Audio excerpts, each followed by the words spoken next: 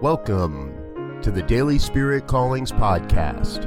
I'm your host, Robert Brzezinski, and I invite you to join me every day as we explore an affirmation, inspiration, and call to action for your life this day. And here is your Daily Spirit Calling for May 22nd, 2020. Today, I am so very grateful for the various and unique forms of healing happening as my life.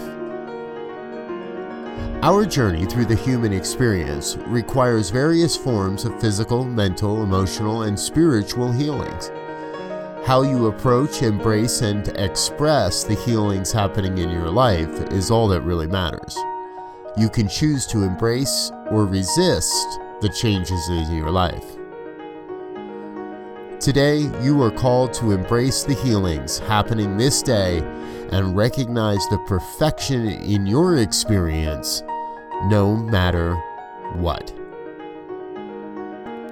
Thank you for listening to Daily Spirit Callings.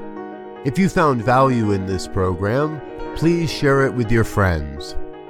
Learn more about Spirit Evolving Ministries at spiritevolving.com. Until next time, peace and blessings. Go forth and prosper.